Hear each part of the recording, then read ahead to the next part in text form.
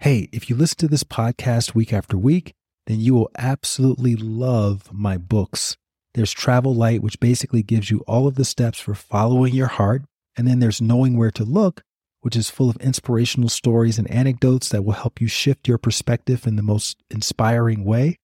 And for those of you who can't seem to crack the meditation code, grab a copy of Bliss More, How to Succeed in Meditation Without Really Trying, and your meditation practice will never be the same. All of those books are available on Amazon, as well as everywhere else books are sold. That's Travel Light, Knowing Where to Look, and Bliss More. All right, back to the show.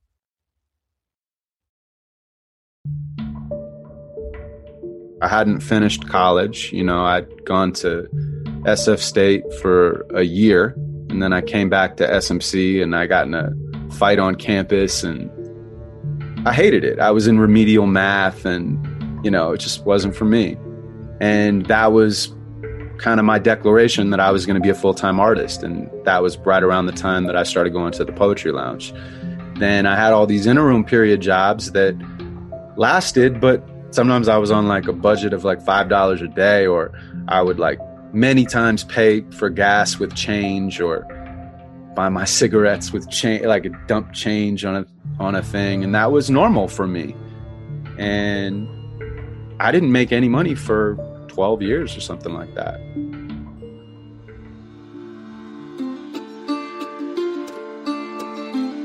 Hey there, it's Light Watkins. I've got another story behind the story of a change maker for you.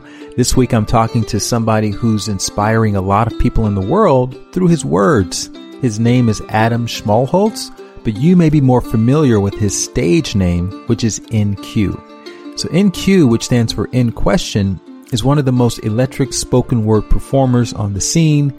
His poems, they really stick with you long after you see them, and his backstory is equally as fascinating. So in this conversation, we talked about how he first discovered his gift of poetry in school and how he developed and refined his unique style. We also talked about the lean years, of course, when he was in his 20s and he had every reason to quit, but he kept pressing on because he was obsessed. And while there was no clear way to make money as a spoken word poet at that time, expressing himself in that way was his oxygen.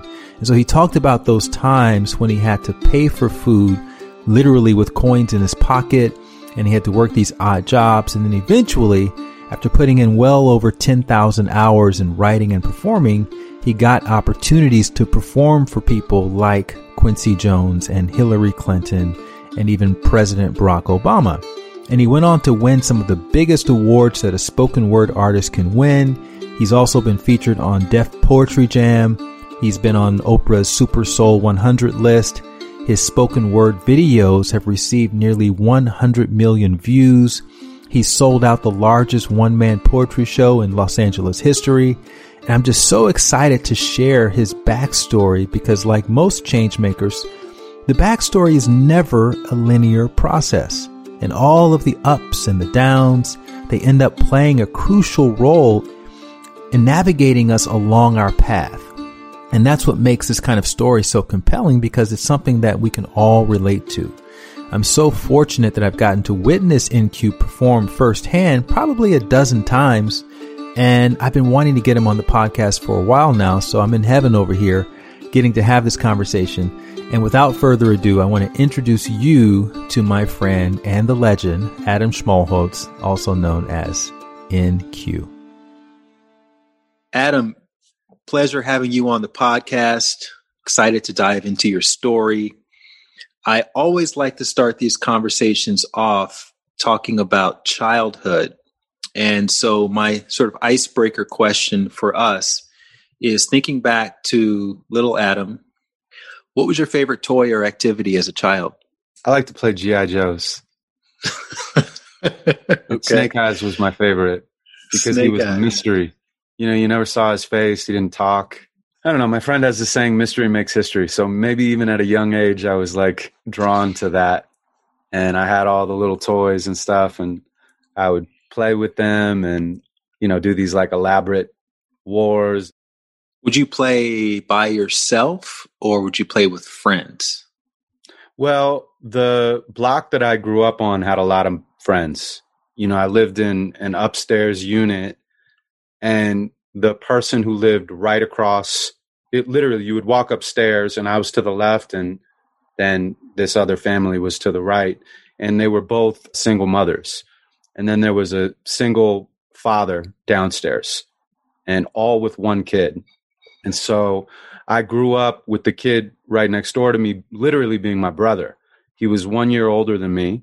I mean, he was family immediately. I saw no differentiation. So we played a lot, but then I played a lot on my own because I was a single kid. And so I had a lot of alone time to explore my own imagination. What were you getting out of playing with those G.I. Joes? If you can think back to that sort of younger mind. Well, it's not something I'm necessarily like proud of because it's really practicing war. Mm-hmm. And I still do that to this day. You know, I just got a PlayStation and I'm playing this zombie game called The Last of Us. And I just get completely wrapped up into this world. I tend to, as an adult, be drawn to intense things. And I think that it makes me take a vacation from my reality for a while. I don't know if I'm consciously making that decision. You know, it's not like I'm like, I want to do this extreme thing in order to forget my life. But I just find myself drawn to that. And yeah, I used to love G.I. Joes. I used to love playing guns in the alley. I remember we were playing guns in the alley once and a cop like came by and started screaming at us, you know, because at that point the guns were obviously realistic enough. And he was like, if I had my firearm on me right now, he started yelling at us. Yeah, I haven't thought about that in many, many years. Your dad was out of the picture? Not at all. Yeah. And you used to pretend like he was on a secret mission, a mysterious mission with the FBI. I did. Yeah, I wrote that in one of my poems called Father Time. Mm-hmm. But that was just one of the lengthy list of things I did to avoid dealing with that loss. You know, when you're a kid, if you have your father in the picture, it's one thing. If you have your father in and out, it's another thing. But if you just don't see your father, then it's all in your mind. You know, I literally had seen one picture growing up. So I had no concept at all of who he was. And my mom and I had this deal that I could send him a card because we knew where he was. He was in New York. I could send him a card on my 8th birthday. So I was so excited about this. She didn't want me to do it beforehand. She didn't think I was mature enough. So on my 8th birthday, I sent him a card for Father's Day that year. You know, it was like I turned 8. And so I sent it, and then I just would go to the mailbox every day and wait. Literally like a fucking puppy. And it just never came back, man. And that was very heartbreaking for me because I still had hope, I think, at that time. And after that, I think my hope for that relationship went away. What did that do to your overall mental state? Do you remember it kind of affecting you or distracting you in any tangible way when it came to other things like school or your relationship with your mom or anything like that? Yeah, you know, look, man, despite the stories that I'm telling you right now, have a really, really vague and ambiguous, foggy memory. I do not remember my life very well. You know, it's almost a joke amongst my friend group because they'll say, oh, remember the time that we did this? And even in high school or something, I'm like, no. You know, so I don't know whether I blocked it out. I don't know whether I've memorized so many rhymes that I don't have space for memories. I don't know exactly what it is, but it's like a dream. And I'm not even sure I was there. So it's hard for me to fully answer that question without it just kind of being conjecture. I definitely had a lot of issues. I had a lot of anger issues. I had sadness. I had feelings of loneliness and probably undiagnosed depression, but it wasn't all because of my father. It was just probably accentuated by that. And I didn't have the proper tools to process or have an outlet for that at that time in my life. Do you remember if you were a good student having a mother who was a teacher? I was not a good student. I was okay in certain things. Like English, I've always had a proclivity for that. And there's a distinct possibility that I used that word wrong. So then that would be extremely funny. But I was okay at English. You know, I was okay at history. I was okay at philosophy. I was okay at story. I think that's probably the main theme in all of those. You know, I was always drawn to story.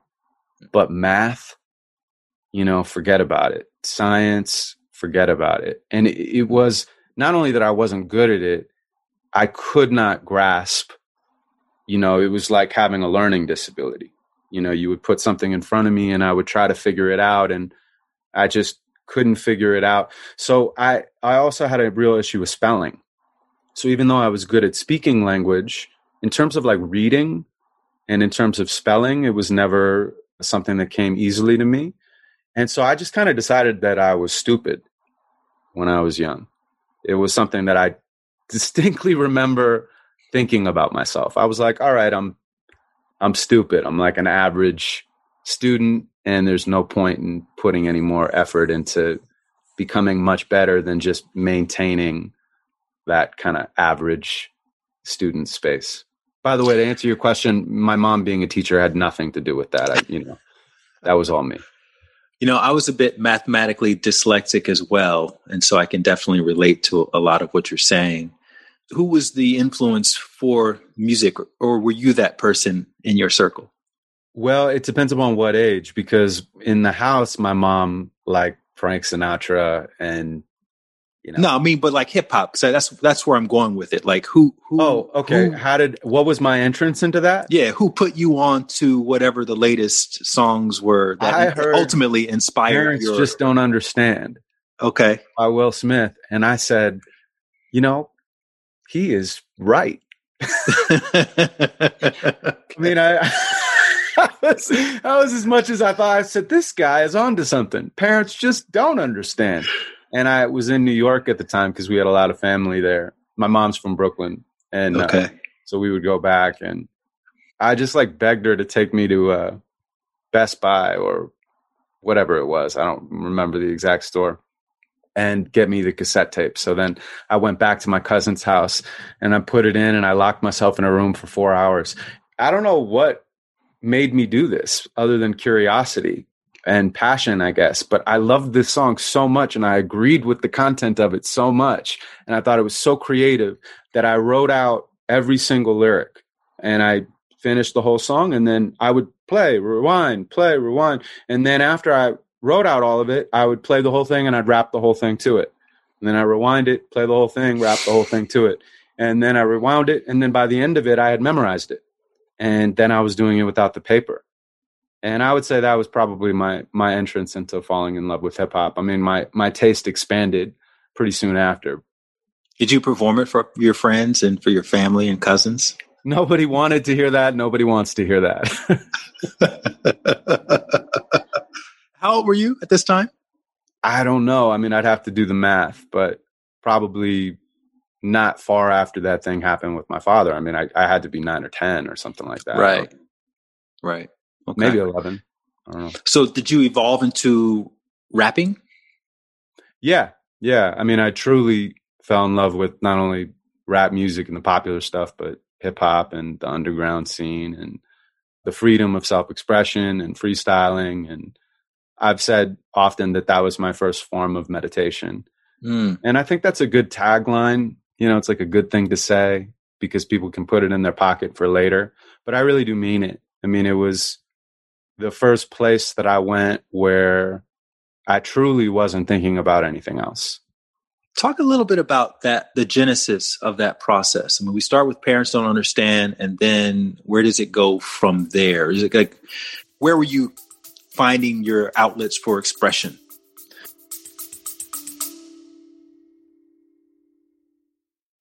Hey there, really quickly. Have you wanted to find your purpose or be more grateful or start a daily meditation practice, but you're not quite sure where to begin? Well, if inner work is like a drop of water, thehappinessinsiders.com is like your ocean. That's my online community where you can learn real-world techniques for cultivating more fulfillment from the inside out. So whether it's learning how to manifest abundance or access your potential or overcome fear or even just start walking every day, I've got a blueprint for you, which means you no longer have to use any more shoddy guesswork. And you don't have to use the lone wolf approach to improving yourself.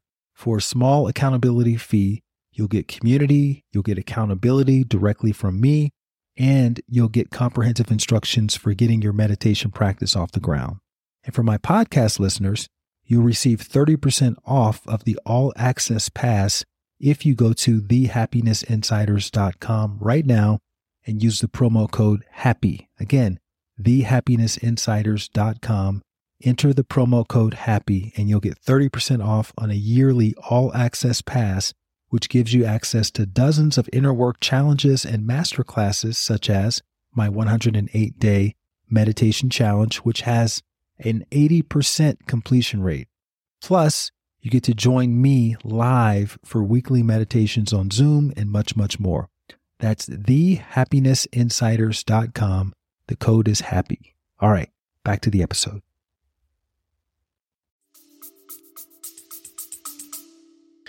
Yeah, I just started getting into other eclectic hip hop, from Run DMC to Eric B. and Rakim, and then Tribe Called Quest and De La Soul and Freestyle Fellowship and Gang Starr. And as I expanded my taste, KRS-One was a big influence. I just started freestyling. When you're freestyling at first, you usually do it as a joke because it's hard to really take yourself seriously when you're horrible. It's hard to put words together off the top of your mind and make them rhyme and make them compelling to whoever is listening, and to be able to defend yourself if you get into a battle. I mean, it certainly takes a lot of practice, even if you are naturally inclined, which I wasn't. So at the beginning, it was kind of like funny shit, and I would do it for myself or I would do it for my friends. And then at a certain point, I realized I was getting pretty good. And then I started to take it more and more seriously. When you say I'm practicing, what are you actually practicing? Like rhyming on this next line? Are you practicing not thinking about what you're going to say next and just letting it flow? Like what are you practicing? Well, I'll throw it back at you. When you're meditating, you're learning things about doing nothing. Mm-hmm. You are learning techniques that are ever changing to reconnect to your mantra and drop deeper into that next level of consciousness, right? I would imagine that your meditations have changed over the years, but that you've learned so many different techniques of what works for you and then what works for you teaching other people. And it's similar for freestyling. It's like any craft. The more you do it, the more you figure out what your voice is. If you want to get down to the specifics, yeah, it's certainly like rhythm. It's being able to think a few steps ahead. It's having rhymes in your back pocket that you know will work, not memorized verses, but just snippets that you can kind of put together in different combinations.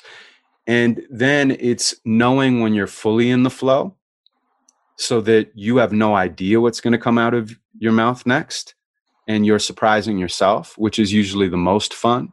It's doing it in different states of being inebriated, you know, because that changes shit. If you're on shrooms or you're smoking weed or you're on Molly or you're, just drunk or something like that. Not that I'm promoting that to all the kids. I'm just being honest about what my experience was. So when you're sober, it's doing it when you're actually in a battle and your adrenaline is heightened.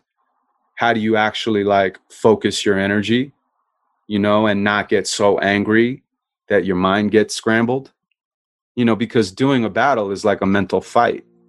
Everything is on the line. It's survival if you take yourself seriously. So yeah, was a lot to learn, and there's always a lot to learn.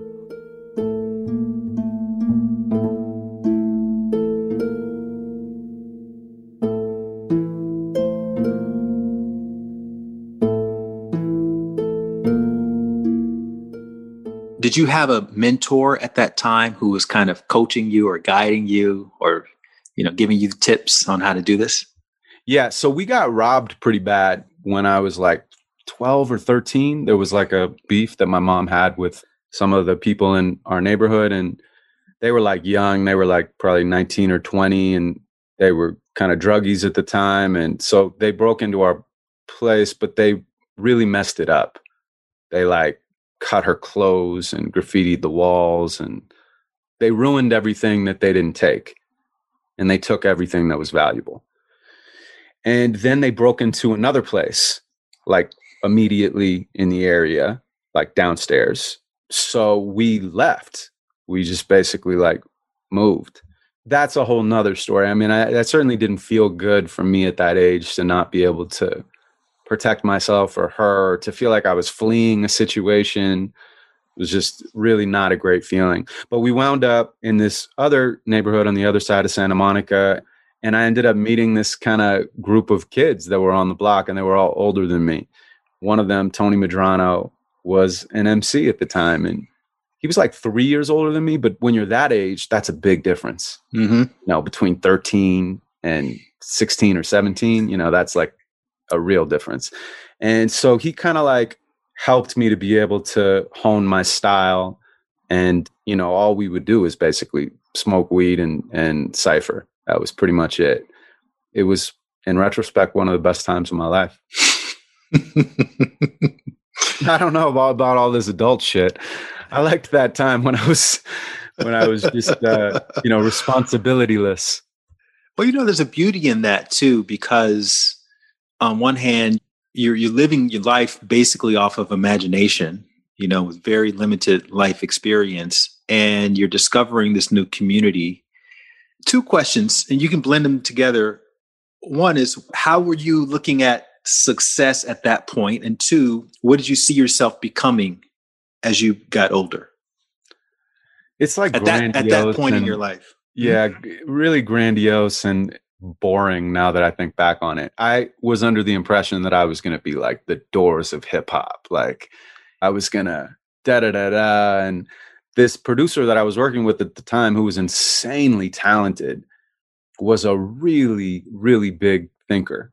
And so he got me hooked on this idea that we were going to come in here and say something that was so important and move culture and all of this stuff. So I had this like really big idea about myself. And then I won the rap contest at my high school. It's funny to talk about this stuff because I never really do, partially because I think it's uninteresting and partially because it has very little to do with what I'm actually doing now. It is the foundation for what I'm doing now, but they are different parts of my life. But anyway, I won the rap contest, and I went from being like a kind of popular kid to being like very popular because I crushed it in front of the whole school. And all of a sudden my ego like blew up, and I was like, yeah, I'm the fucking man. You know, you start believing your own hype, which is the fastest way to lose your voice. I'll tell any artist out there, aggressively maintain your humility as much as you can. You know, not everyone will see you that way, no matter what you do. But internally, to consciously take steps to not take yourself too seriously is really important for maintaining an open channel for creativity to come through you. You were in Santa Monica / LA, right? And so this is the entertainment capital of the world. And being in high school in a place like this, I'm sure you may know of someone, or maybe know of someone who knows of someone who's kind of like hit it big, and there's this whole scene, and you're really good at it. So there must have been some aspiration to meet the right person, or have someone, you know, try to get next to someone who's connected to someone and ultimately get a record deal. Was that part of your thinking? Yeah, absolutely. But that was, I would say, part of the problem, in quotation marks, for me at that time in my life, is once you create these huge expectations, you either achieve it, or if you don't achieve it, you start to figure out, well, why am I not achieving it? And how do I have to change to achieve it? And in doing that, you start manipulating your truth. And for me, my truth was and has always been the biggest part of my art. Like, some people can create from almost a place of strategic manipulation. and still come off in an authentic way and connect to an audience. I've never been able to do that. So the only way that I really connect with people is by connecting with myself.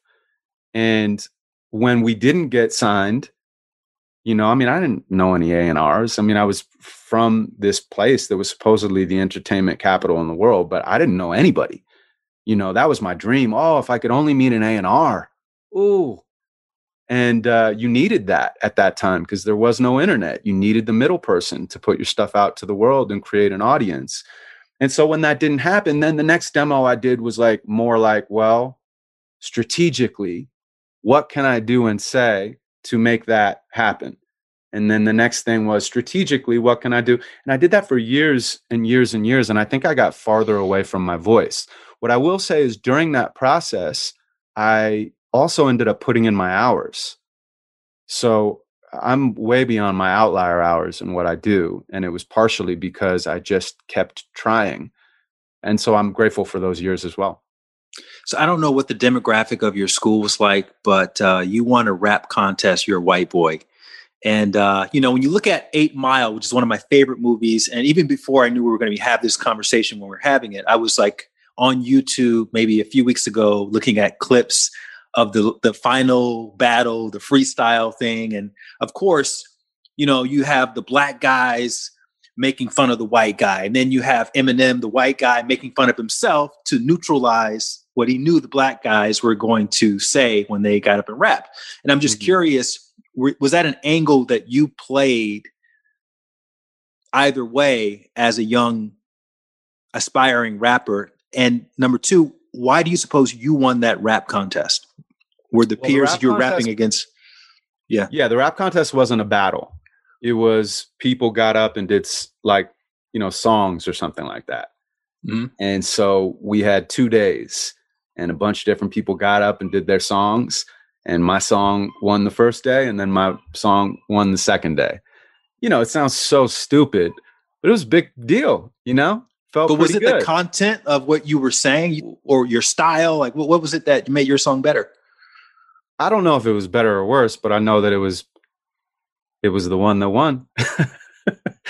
And I think that was because maybe my style or my creativity, I just had kind of a unique way of coming at it. I remember I wrote literally one of the verses I wrote for it was dissing the rap contest and me deciding why I wanted to do something so stupid.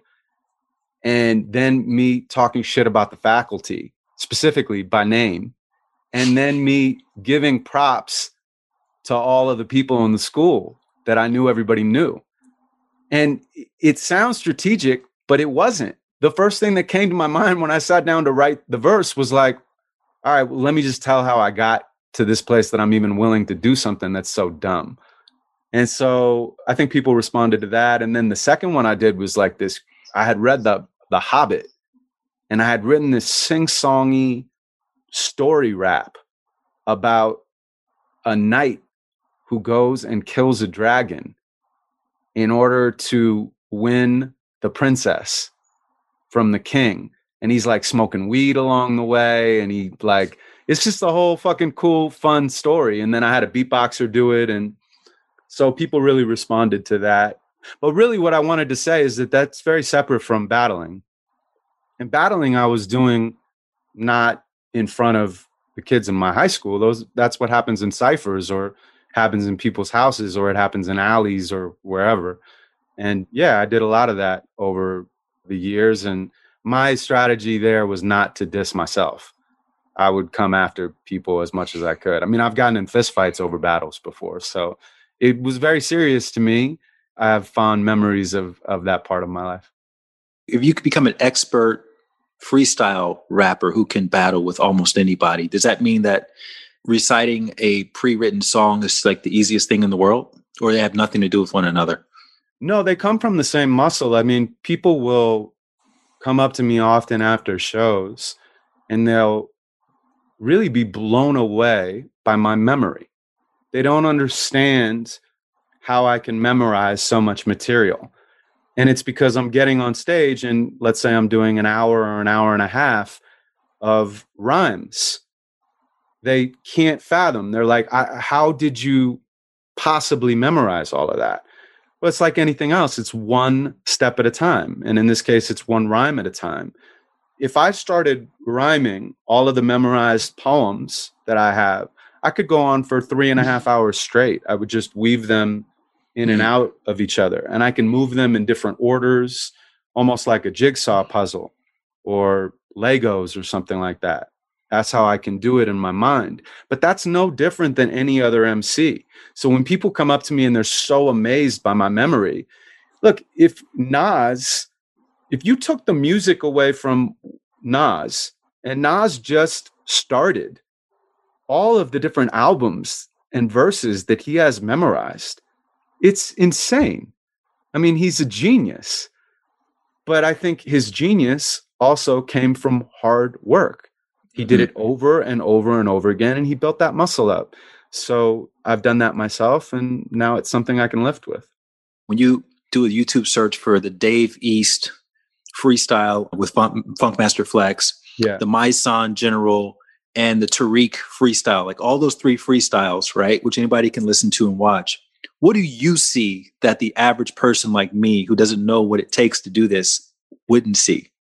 First of all, I'll say this. I don't know specifically those 3 freestyles. Oh, you haven't seen those? Verses. No. I have seen them. What I'm trying to say is I don't know whether they were written or whether they were freestyle. Tariq, Black Thought, is one of the best freestylers I've ever seen in my life. I mean, the first hip hop concert I ever went to was a Roots concert when I was like 16. Somehow they snuck me into, House of Blues. And it was me and a few friends, and we got backstage, and I smoked weed with them. What? And it was fucking amazing, dude. And then I went out and I saw it was for the Do You Want More album. And I went out and I watched them, and it was one of the best concerts. Honestly, it was one of the best nights of my life. Like, I just remember jumping up and down and just being so immersed in the music and the sound. So I have the highest respect for him. What I will say separate from that is that when you used to say freestyle at that time, it meant freestyle. Like it 100% was a freestyle. Whereas now, oftentimes when they say freestyle, they just kind of mean a verse that's not out. You know, a lot of times when people go on the radio shows, they just do verses that aren't out. If Black Thought freestyled that thing that we saw, that 8 minutes thing, he should be the next president of the United States. Is that the requirement for freestyle? I can't even fathom if that's a real freestyle. Even if he wrote it and he put them together, it's one of the most incredible, powerful pieces of art that I've seen in years. So to me, that doesn't matter whether he freestyled it or he wrote it. And it's not my place to say one way or the other. But I am saying that the definition over time has changed in the culture of what people expect when you say freestyle when you're going on these morning shows. What was your first rap name? Oh, that's embarrassing. It was Gotham. I didn't know this whole thing was going to be about hip hop, man. That's pretty funny. I love it actually, because I never get to talk about this. I said to myself, I'll come up with a name, maybe Gotham. It's not even like I really like Batman. I was just trying to think of something dark and cool, and that went out within a month. And then my friend said, you should be Inquiry because you ask so many questions. Because I was very curious and, you know, always asking questions to people about themselves and life.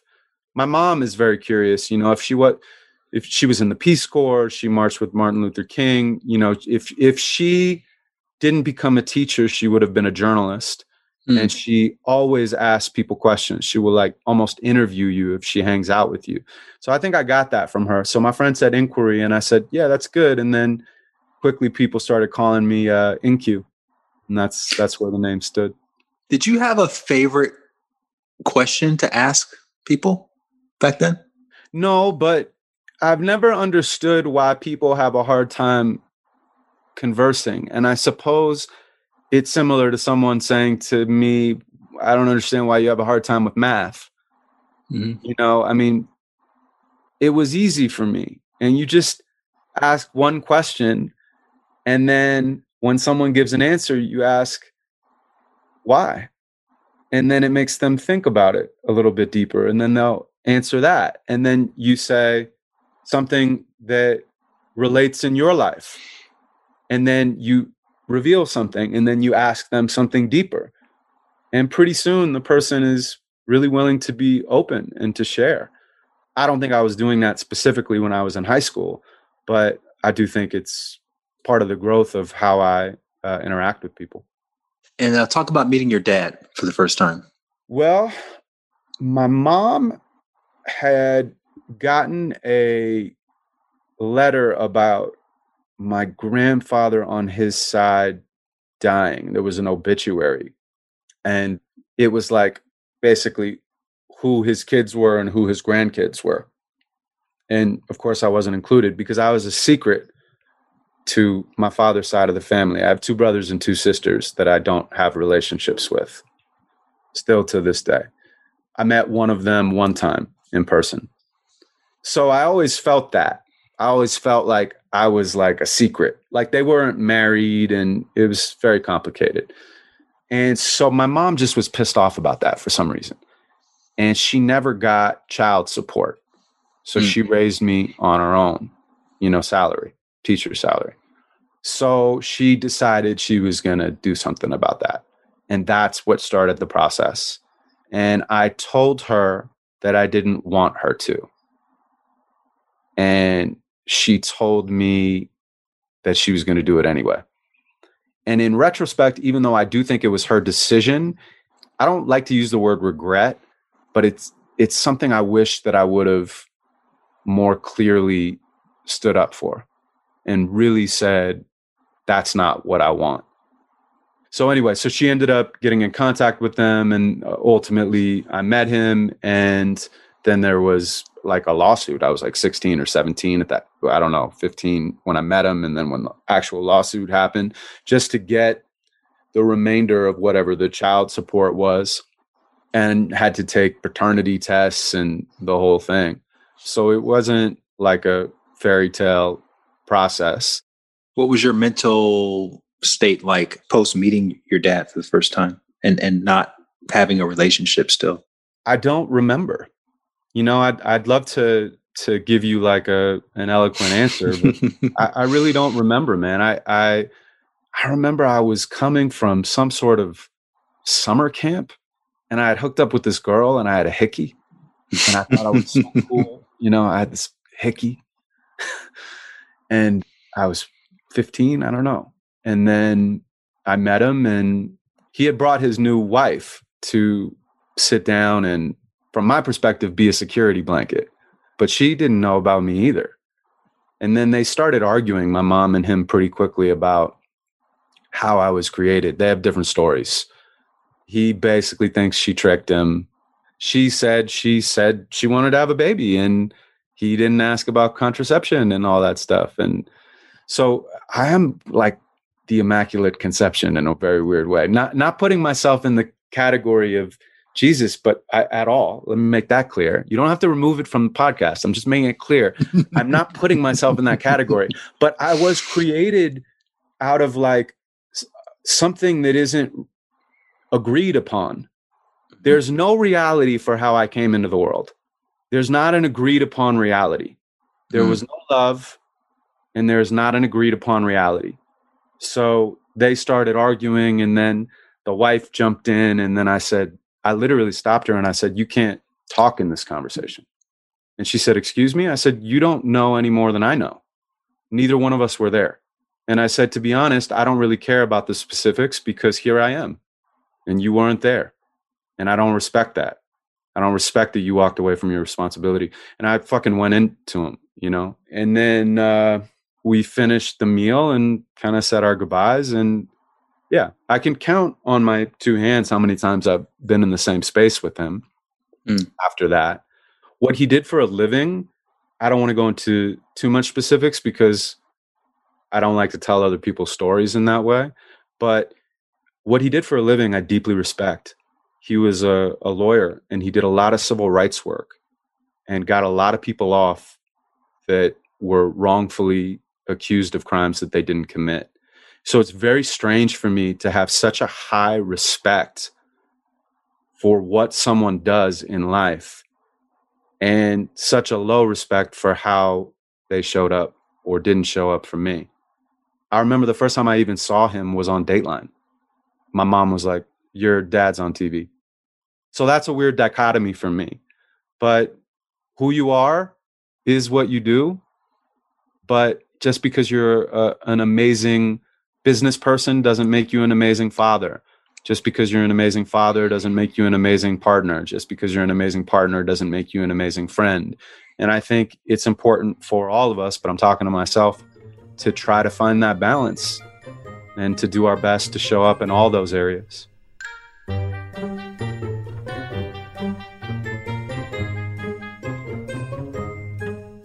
You know what's interesting, man, is if I'm a soul and I'm about to incarnate on planet Earth, which is one of the most gangster places where you can go to develop as a soul, and I know that I want to, as a part of my evolution, I want to have the expression of being a spoken word artist, and I'm giving a selection of parents to choose from, I can't imagine a better situation to be born into in terms of coming up with content that really speaks to people's heart. And so I think it's important to all, and I know you've looked at things on that level as well, but I think it's important to acknowledge that as well in this conversation. Was Tony the one that introduced you to the Poetry Lounge? No. So that was, wow, this is a real retrospective. It's fun. I've done so many podcasts, but I'm enjoying this because when you ask somebody a question that they're not expecting, then they have to think about their answer rather than doing their stock answer. So no, I was in New York for something, and there's a guy named Question, who that's what he goes by, and he was an MC and a poet. I was 19 at the time, and he took me to like a contest in Harlem.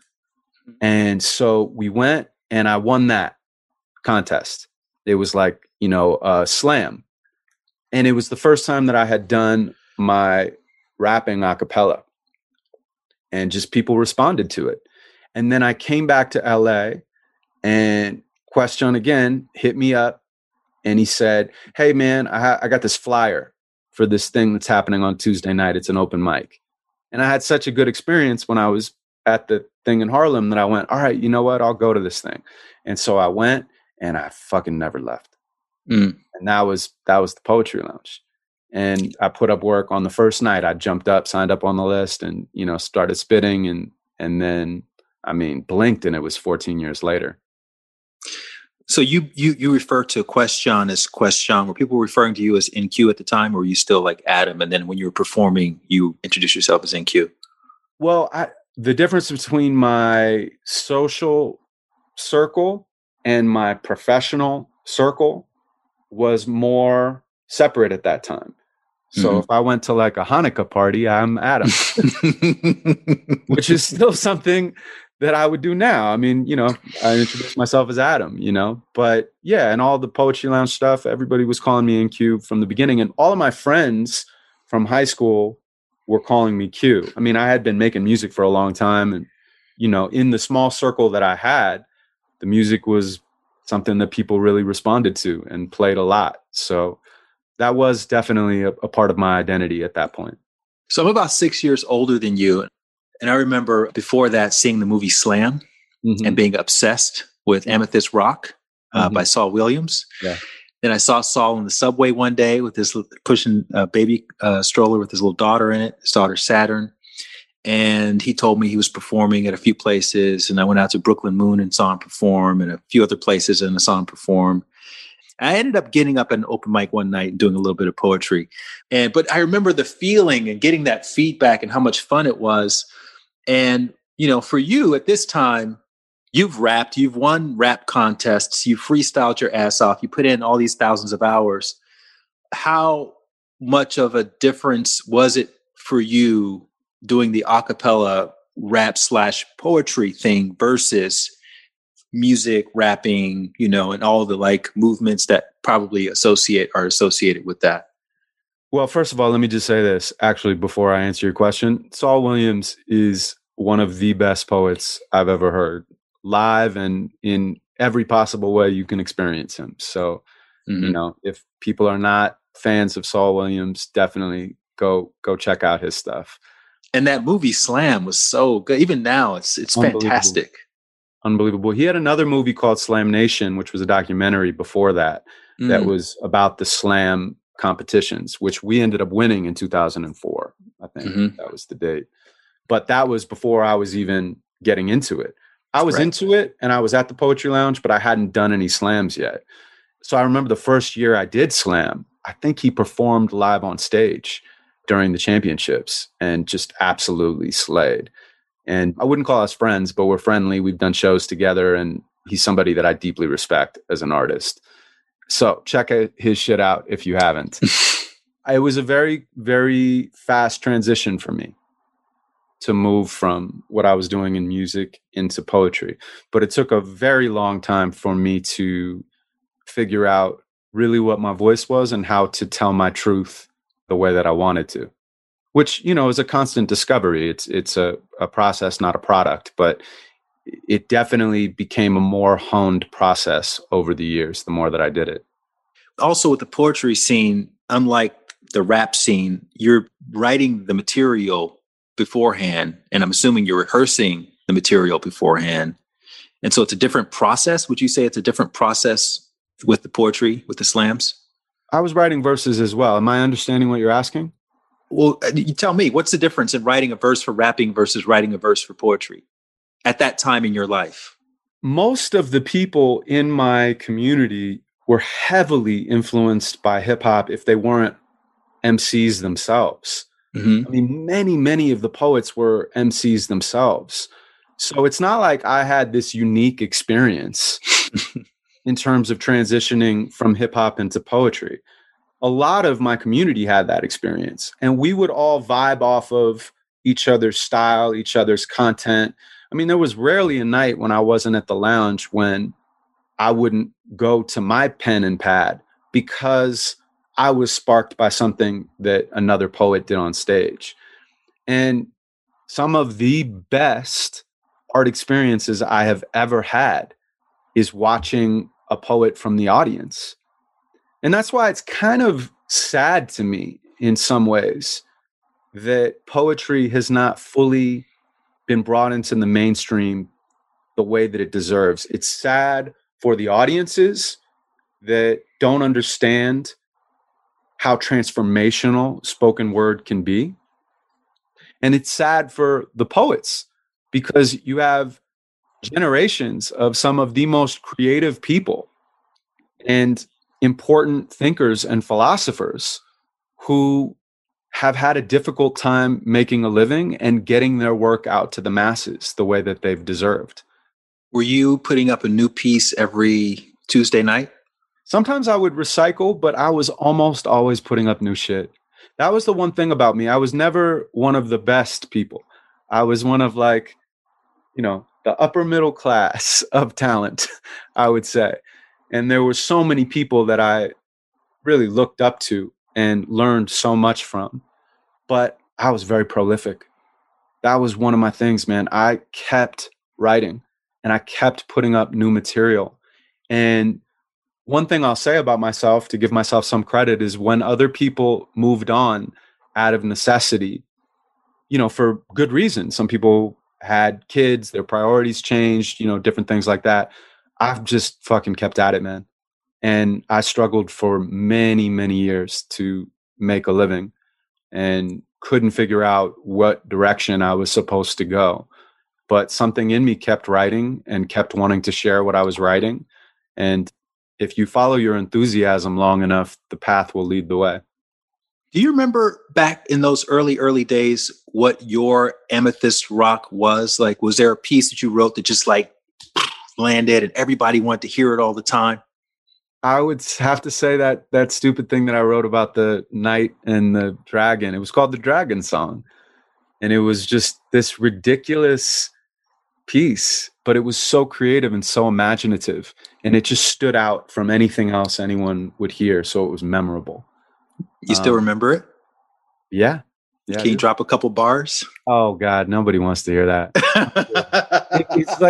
It's like I'm a knight in this past place, riding on a horse through fields and streams on a plotted course, gonna gain the affection of the crown king's daughter. Your first I be needing the approval from her father. I rode all night through ghosts and goblins, treacherous terrain and thieves that be robbing until I reached the castle. And this is what he said: if you want to wed my daughter, then the dragon must be dead. So I grabbed my horse and grabbed my shield and trampled back down that very same field. I trampled for a spell, and when I reached the cave, I got up off my horse so the dragon could be slayed. Now the dragon fought hard, but I fought harder. He fought smart, but I fought smarter. He took away my sword, and I was really scared, but I brought along my knife, so I guess I was prepared. I stabbed him in his eye. He was open to the gash. Watched the dragon die and went and lit up some of my stash or something like that. And then it goes something. I went back to so I could claim my wife, and I rode all night through ghosts and goblins. Yeah, it's like insane. Dude, where did you come up with that? Did you watch Puff the Magic Dragon or something? No, man, I was high and I was reading The Hobbit. And I was like, man, this would be cool. And I just started writing this stupid thing. But then when you put a beatbox to it, it was actually kind of fresh. Like where if somebody was like beatboxing beneath it, it gave it an edge. So it was a kind of an interesting combination between a cool, catchy melody, interesting rhythms, concepts that you would never imagine in that environment, and then a live beat that gave it life, and it was just something that people like to hear, Were all your pieces at that time kind of sing-songing in that way, or was that? It was the only one. So when you went into that, people knew, okay, this is the dragon piece. This is the shit. Song. Yeah. This is the dragon song. That's how stupid it is. We called it the dragon song. Oh my God. I love it. I'd like to sincerely apologize to anyone who's listening to this that I'm like taking your time talking about the dragon song. You mentioned before that in your 20s, you struggled while you were being prolific. What were some of the ways you were funding your lifestyle? I mean, I had some interim jobs for a while. I worked as like a night receptionist, and then I would just write raps. And I did that for a couple of years. And then I worked at a recreation center and I like ran the gym. I would just write raps and I would answer the phone, and I was such a dick to the customers, man. They would come in, they'd say, "Excuse me, da da da da," and I'd be like, "It's in the brochure."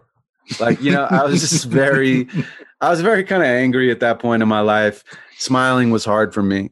Smiling was like lifting weights. If I didn't know you, if I knew you, I was cool. Did you have a faith that it was going to take off? You just had to put the time in and just stay with it and just take these little BS jobs as long as you had to before that time came? No, I did not. I had an obsession, and the obsession moved me forward, sometimes in very unhealthy ways.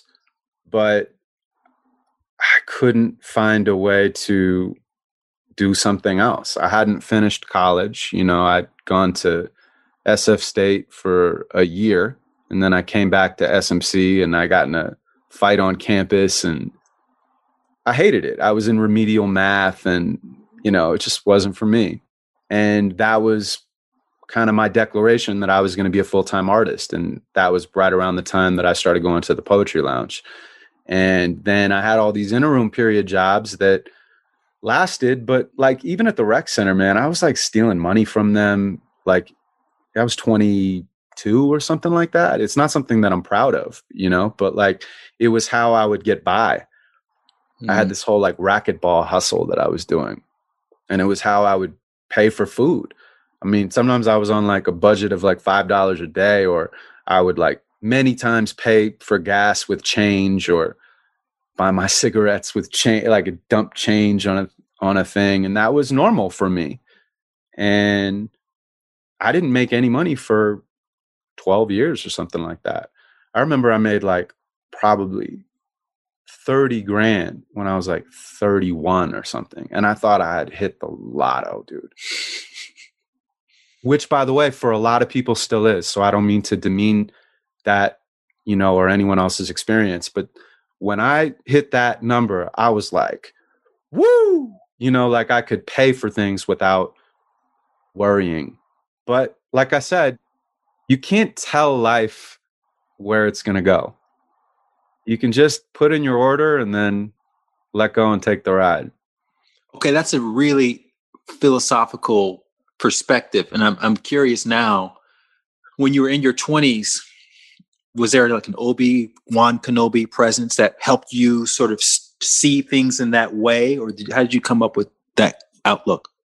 Not in my 20s. When I was in my very early 30s, I kind of realized that I hadn't allowed any mentors in my life.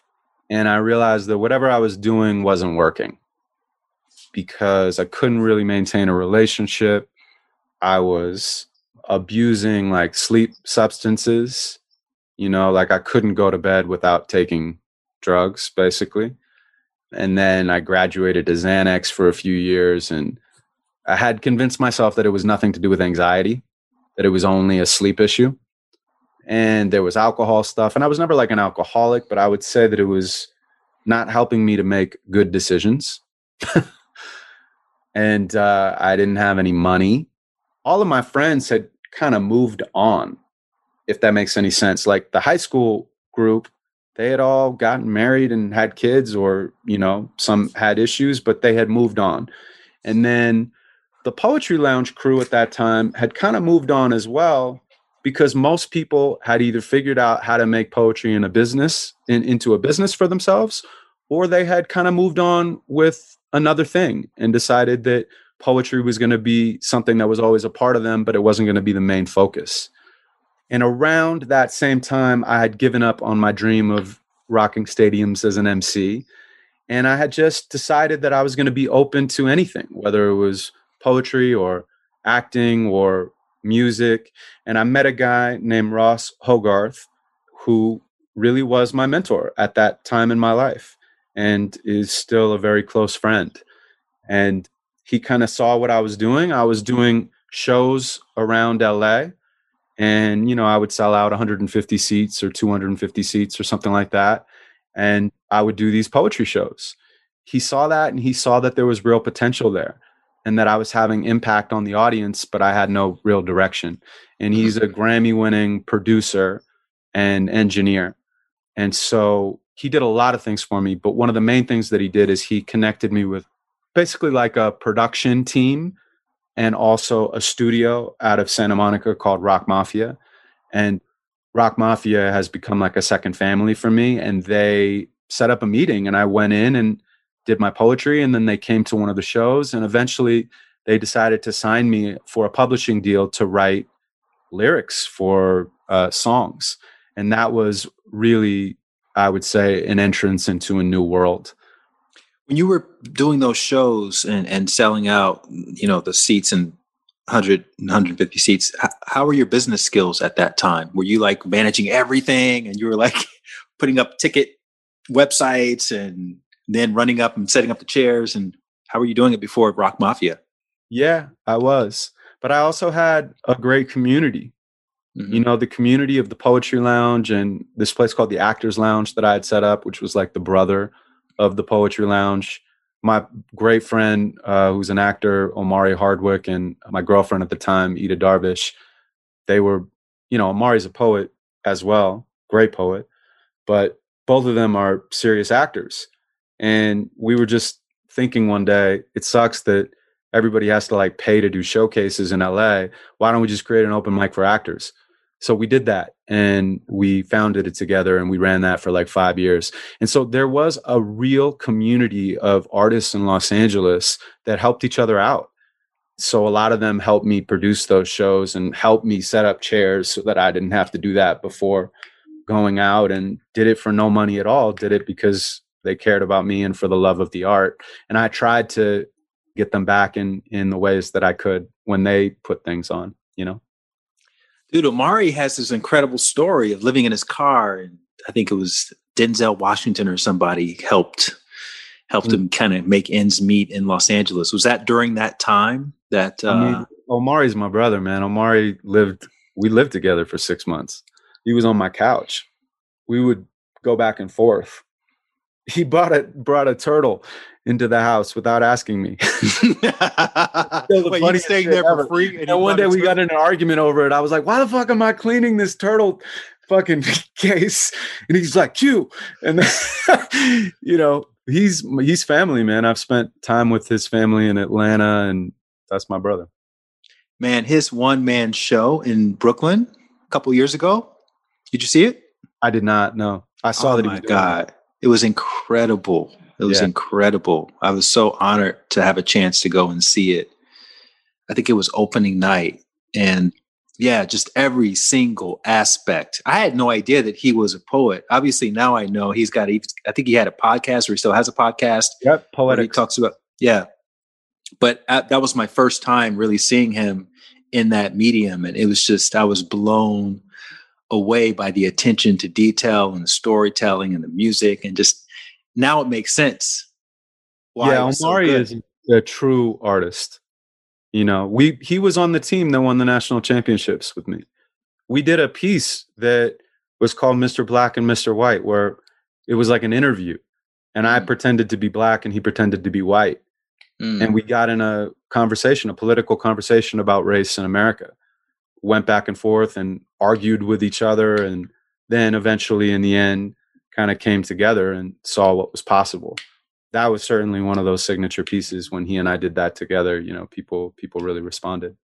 So when you guys won the championship, was that when you had your sort of big break where you started, I guess, getting more opportunities, financial opportunities, or was it Rock Mafia in that relationship, or both? No, it was Rock Mafia. That's what I was trying to express earlier, you know, is that it's unfortunate, but you think that you would win the National Slam Championship, you know, for poetry, and your life would change, but you wake up the next day and you put on your drawers and you go to work. I mean, there's nothing happens. I think it was like $1,500 that we split up between the team, and, you know, you take a couple of pictures and you get that experience of performing in front of 2,000 people and performing in front of your peers, which is a beautiful, beautiful thing to have as a memory. But your life doesn't change. You know, when I was on HBO's Def Poetry Jam, I thought my life's going to change. But no, your life doesn't change. You know, I think that Def Poetry Jam, which was the quintessential poetry show of our spoken word generation, was still limited because it was a poet going up and doing a poem and then leaving. And I'm not in any way criticizing the show, because I'm grateful to that show, not only for my experience with it, but for what it did for poetry. But what I will say is, if somebody loved that poem, they would fall in love with the poem and not the poet. You know, and if you want to break a genre, you have to make a star. And if you make a star, it's an anomaly. And then if you make a few stars, then the night is going to shine. And so I think for the future, if we get that opportunity again, it'd be really great if poets could do even 15-minute sets or 25-minute sets, because then I would fall in love with the person. And I would say, I want to know more about this person and this person's work, rather than saying like, yeah, you know, I agree, that was dope, which was what happened for Def Poetry Jam. But it also gave a lot of people careers, man. So, you know, I have the highest regards for it, but I'm also thinking of what's possible for the future of poetry. I don't know if you are familiar with this Washington Post experiment where they brought the violinist Joshua Bell down into one of the DC Metro stops, had him play the violin and all that $3 million violin, played for 45 minutes. I think he collected something like $40 from passerbys. I think like 8 people stopped to watch and that kind of thing. And the question was, if there is beauty happening in a place where people aren't expecting it, will they stop and pay attention? And I'm sure you've had your own versions of that experiment, because we've known each other now for, I don't know, maybe 10 or more years. Mm-hmm. And I've seen you perform several times. And I've also seen a video of you performing on Abbott Kinney. You were doing the Valentine's Day thing, and people were like walking by and barely paying attention to you. And I'm just curious what your experience has been like in the years that you've been evolving into who we know you to be now, which is this, damn near world famous poet In-Q. Do you find something special about performing in front of people who don't know you, or are you more inclined to perform for people who already have an appreciation for what you do and how you show up? It's an interesting question. I mean, I have performed countless times in every possible environment. And so it's hard to give you a real answer. I like that because it's forced me to develop different ways of connecting in different environments. In terms of this violinist that you were talking about, right? He was in a situation where he is a world-class musician creating on a world-class instrument in an environment that doesn't recognize the value of what he's doing. And it makes you consider, well, what is value? And what is beauty? Value is only what we say it is collectively. We all say that is valuable. Like, for example, when I negotiate, which I don't do, but let's say my manager and I had an agreement about negotiation.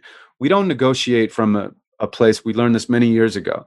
We don't negotiate from a place of like, this is what our rate is. We negotiate from a place of this is what the history is. Because people can argue with a rate. They can't argue with history.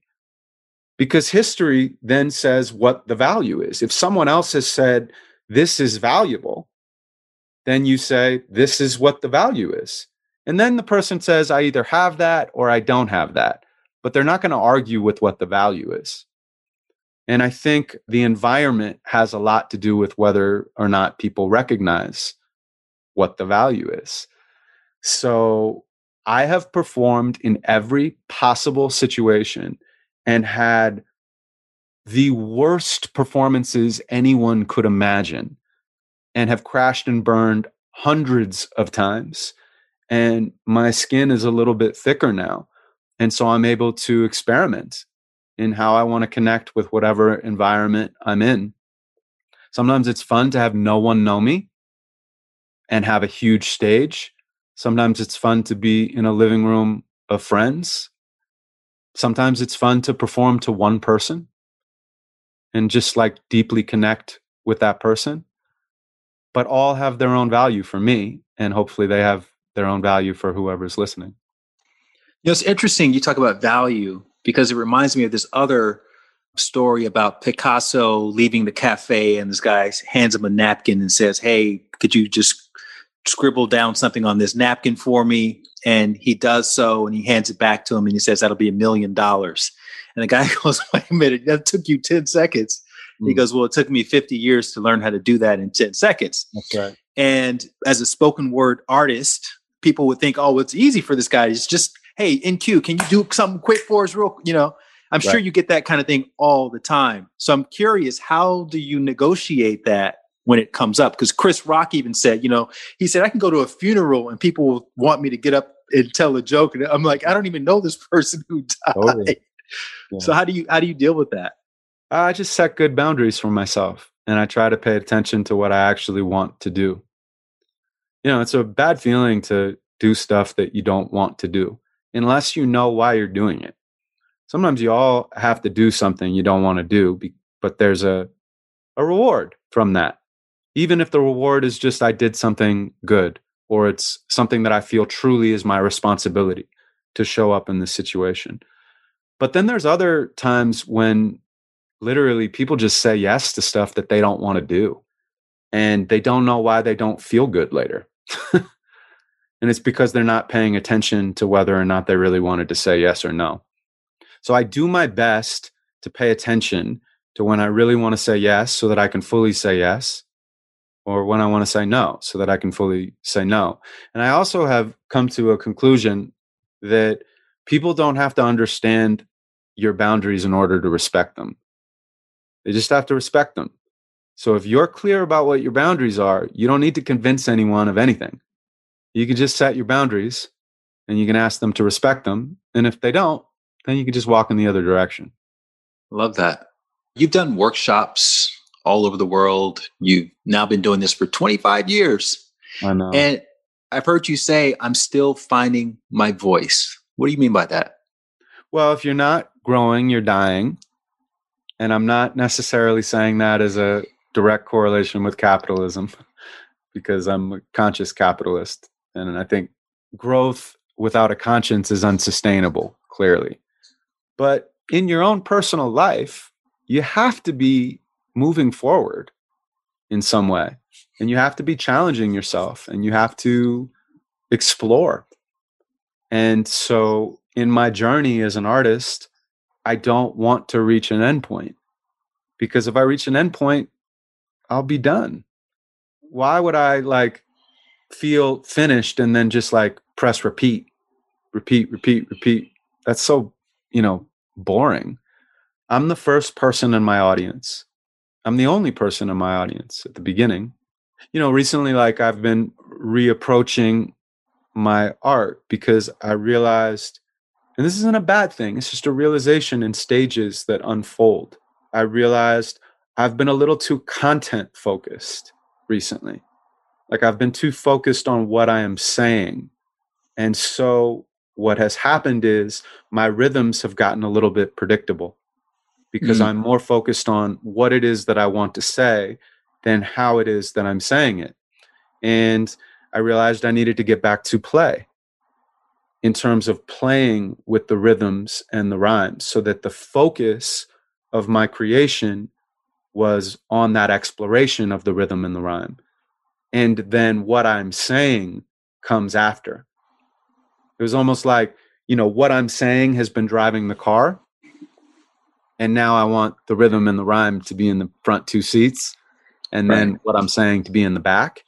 And that's made me say things that I couldn't have planned because they have come out of the words. The other thing that I find really interesting, and I have to admit, I haven't been to a ton of spoken word concerts, if you will, but when you're up there on stage, man, you're such a great storyteller.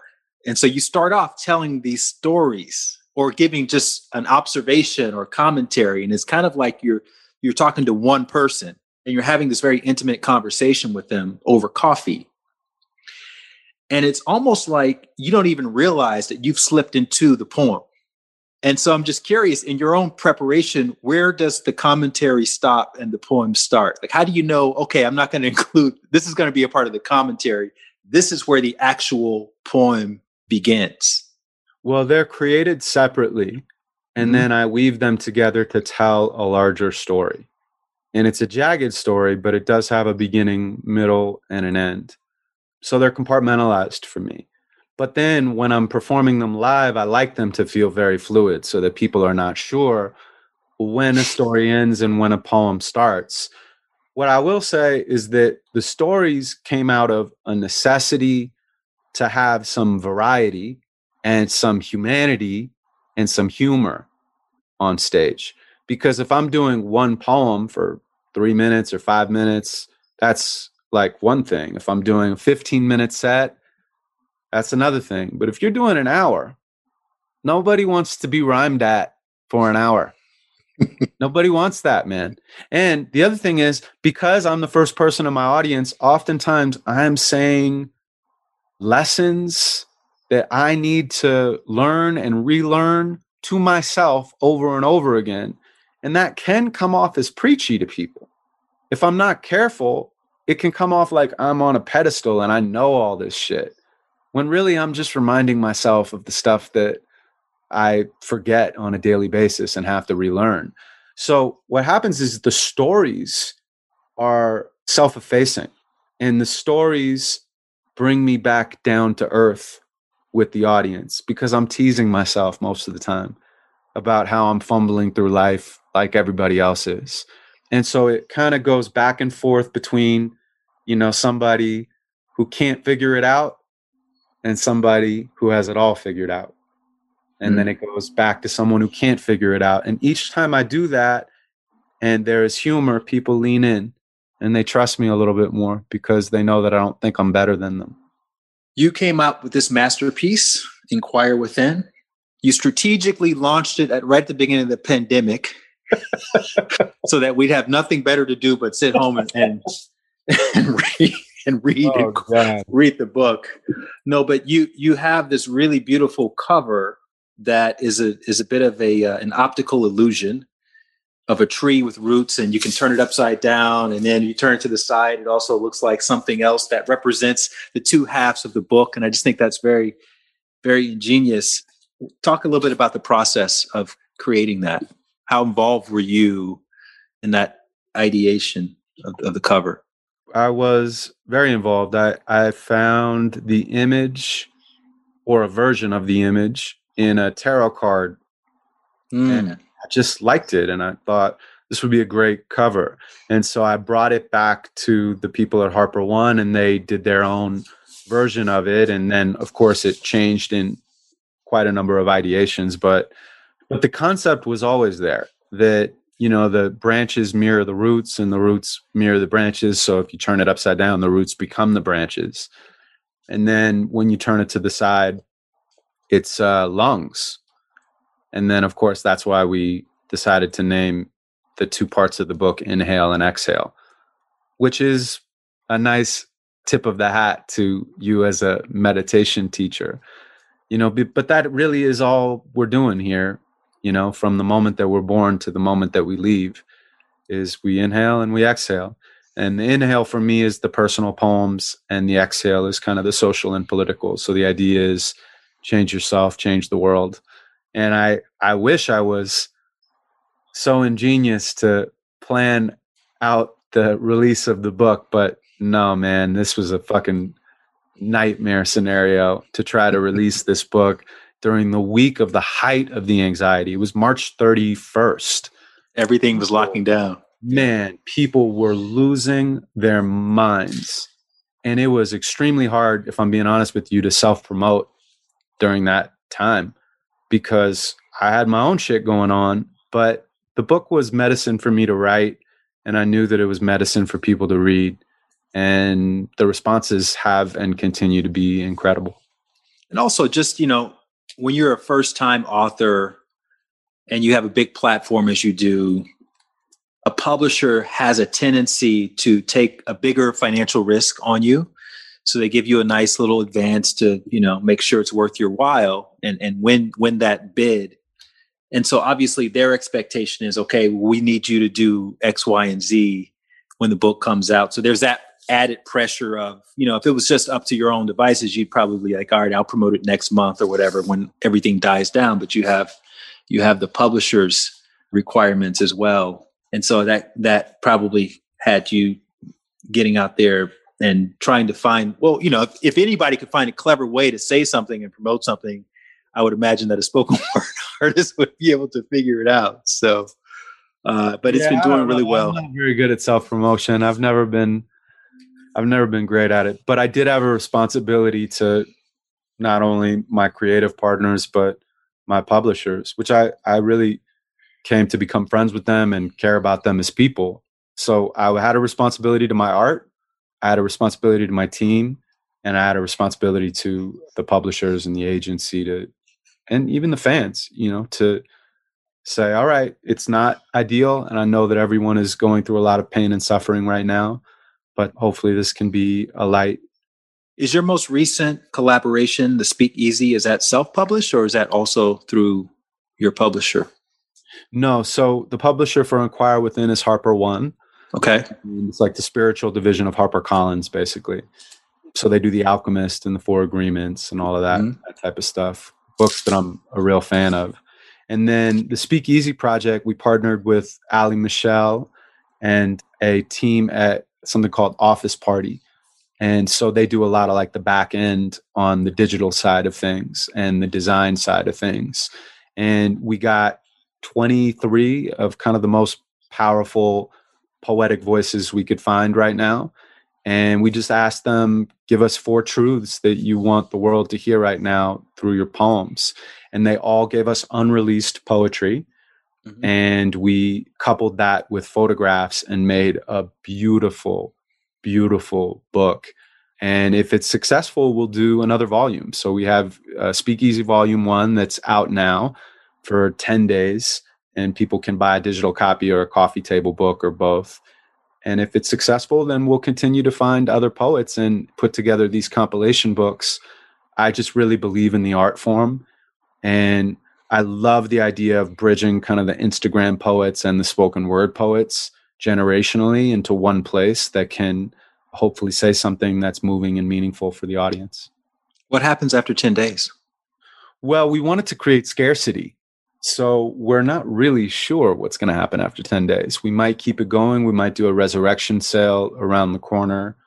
I'm just thinking, because this episode may not come out within the next 10 days. Does that mean that people listening to this right now aren't going to be able to potentially take advantage of what you guys are doing? The website will still be up. So, you can go to the website, and I'm sure you can put that in the link, and people will be able to do something. Maybe that just means we won't be promoting it specifically, or maybe it will actually disappear. I don't know the answer to that. If you really, really want the book, I think that's kind of cool. I think that's kind of cool that it disappears. And the thing with life is, if you really, really want something, you can get it. There's a way to get it. That's true. That's absolutely There's a way to get it. I'm a professional poet, so that's absolutely true. And you're a professional meditation teacher. Yeah. Man, you've been meditating every day for 4 years. You're like the model meditation student. I know you learned with Emily Fletcher, who's an amazing meditation teacher. And any meditation teacher would just really enjoy hearing that the person that they helped to train has been doing it like clockwork. Can you just briefly talk about your life before daily meditation versus your life after 4 years of daily meditation? Yeah, it's been invaluable for me. It has been one of the greatest tools for self-discovery and for release of just old shit, stuff that you can't intellectualize, just energy, right? Emotion, energy, and motion. And I think meditation has been a real outlet for that stuff to move through me. I could not recommend it enough to people who have never done it, or to people who've done it and put it down for a while. It's a non-negotiable part of my life now in some form or fashion. And I would like to maintain that for the rest of my life, because if it's been beneficial to me up until now, why would I ever stop? So meditation has been a game changer. How are you defining success these days? It's a hard question, man. Mm-hmm. I find the older you get, the more ambiguous that answer becomes. So I'm curious where you are right now with it. Well, how would you define it for yourself? Because you're saying the older that you get, that changes. So how did it change for you? For me, success these days is being yourself. Like, if you can create an environment, and whether that's internal or external, where you feel like, okay, in that last hour, I was 80% myself. Versus 10 years ago, when I was in a similar type of environment, I was only 40% myself, and I hit the other 60%. So that's my only gauge for success. It's not about money. It's not about how much time I have on my hands. It's just about my own personal impact of being myself, because I know that when I'm myself, I am the most useful and the most helpful in whatever environment I'm in. That's a great answer, man. That is a really, really great answer. I don't think I would have thought of that, but I completely agree with that. And I'm still figuring out how to be more myself. And maybe it's not something that you can figure out. You just have to be open to showing up and be willing to be judged. I have a line that says, you have to be willing to not be liked in order to truly be loved. Wow. And that's you? I mean, it's everyone. I mean, who's anyone said anything that hasn't been said before in some way? Right. That's been said a million times, but that was a unique thought that came to my mind. Mm-hmm. And it's a lesson that I'm relearning day after day. A specifically hard question, though, for me to answer now, in this quarantine, because I haven't done what I do for like 9 months in front of a live audience. I mean, I've done hundreds of digital shows, but I haven't felt the energy of a room in such a long time. I've never gone that long in my adult life. I mean, since I was probably 17 years old. I'm 42 now. So that's definitely been confronting to my ego, to know that I'm privileged to be able to quarantine and stay in the house, but also to not be able to do the things that make me feel like I have purpose in the world. And then that makes me have to think, well, what is your value when the thing that you think is your value is removed? And it goes back to what we were talking about earlier, which is that you aren't what you do. What you do can be deeply intertwined with who you are, but in the end, it doesn't matter what you make or who you're with or, what you have. You're a soul, and that has to be your value. And so maybe that really does fully connect with what you're saying, is being willing to fully show up and not need to be celebrated or whatever, man. Just do you and be okay with that. And then finally, someone's listening to this, they're a spoken word artist, very small level, small scale. What word of wisdom would you give to that person? Or just to make it more personal, you could go back to 19-year-old in Q, having now gone 20 something years down the road. What would you say to your younger self? I would say the same thing that I would say to myself now, which is it's going to be okay. It's going to be okay. It's going to be okay. No matter what, it's going to be okay. I wish that I was open enough to hear that from someone other than myself at that time, but I wasn't. And I hope that someone's open enough to hear that from me now, because it really will be okay. I know times are difficult right now, and everyone is trying to grasp to control things that are out of their control in their own ways. But it's like I said before, let's just let go, enjoy the ride, try to be good to people, try to be good to yourself. And if you want to alchemize that negative energy, try creating a poem, see what happens. Beautiful. I think we've made it to the end of the tunnel, man. Just one quick reflection. I always like to tie this back around to how we started, and just reflecting back on your favorite activity, playing with G.I. Joe toys. No, Joe. Well, the way you phrased it, you talked about the warfare aspect of it and battling and things like that. And so obviously there's some foreshadowing with, rap battling and, freestyle battling. But I think really what that's about, because I play a lot with G.I. Joe. I also play a lot with Star Wars action figures. And looking back now as an adult on that, what it was really about was storytelling, right? Like you're telling stories about who these people are. And obviously you're identifying with maybe some of them over others, and yours was Snake Eyes, who was like the most mysterious one, right?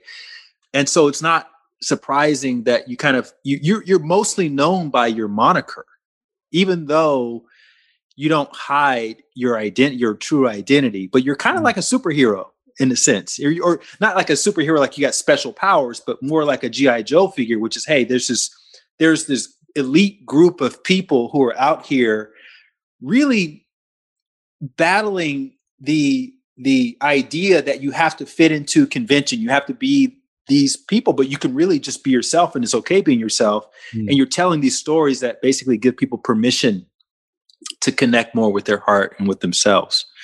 And so that's the way I kind of read that. And obviously I could be projecting onto it or making a lot out of it, but I don't know about that. I think, the reason why I sort of structure my conversations in this way is because I want us together, you and I, but also the audience, to kind of look at the plot points along your path. And I think you can see a connection between these things. So I don't know how arbitrary any of these little moments are. And if we had another 5 hours to like really unpack it, we could probably make even more connections. But yeah, man, I just want to acknowledge you for showing up in the ways that you've shown up and for having the courage to put yourself out there and to go through those 20s with all your other friends getting ahead of you, career-wise, relationship-wise, and you're out there, struggling and trying to convince yourself and coach yourself through showing up at these events and making a name for yourself and eventually graduating from that into,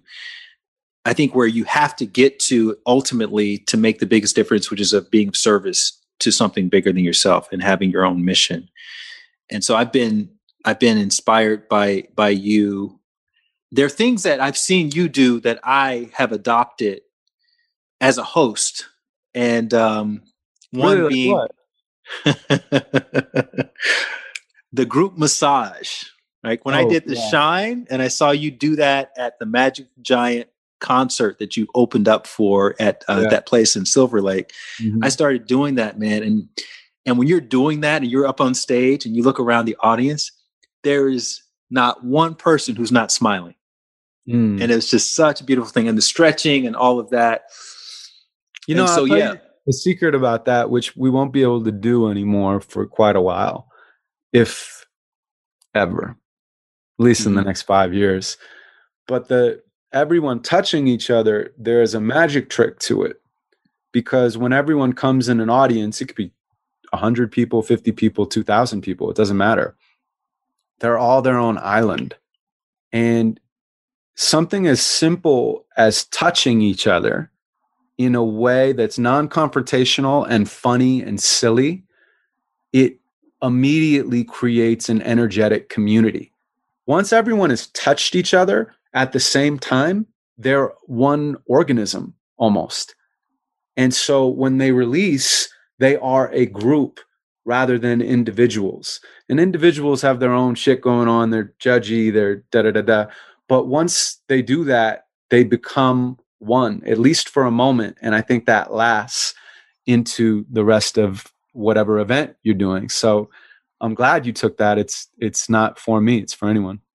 Yeah, man. And we did that at the Shine for 5 years. So there's like thousands of people who've had that experience, thanks to me seeing you do that with us. But that's just one tiny little, I could take a multitude of different things from your performances. But yeah, just the way you show up, man, and the magnitude of your voice and the permission that you give us to just be there and pay attention is really phenomenal. So just want to thank you for that.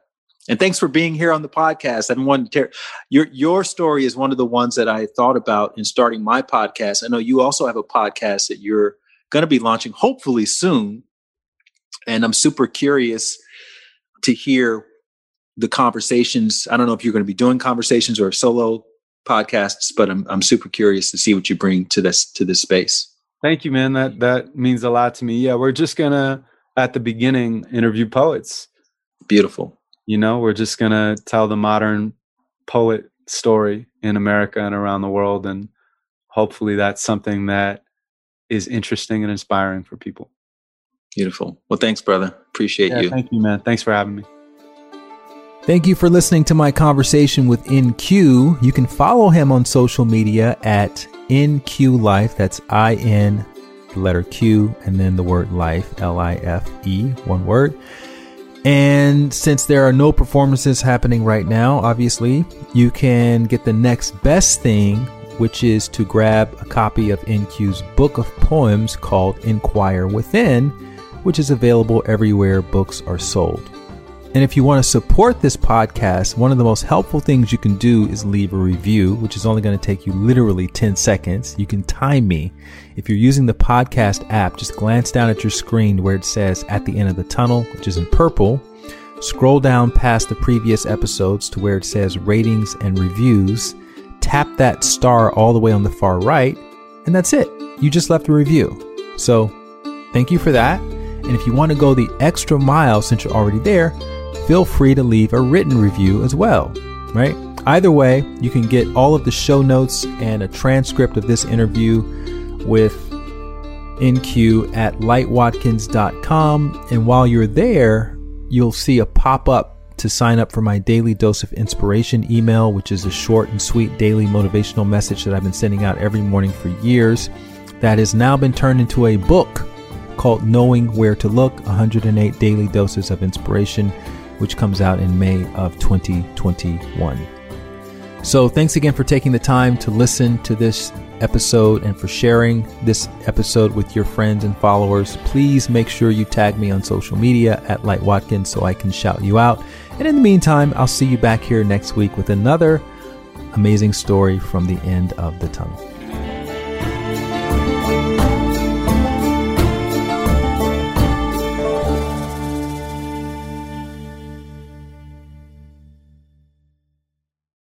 If you want to get a little extra nudge when it comes to following your heart and taking leaps of faith and believing in yourself each day, then you want to sign up for my free daily dose of inspiration email.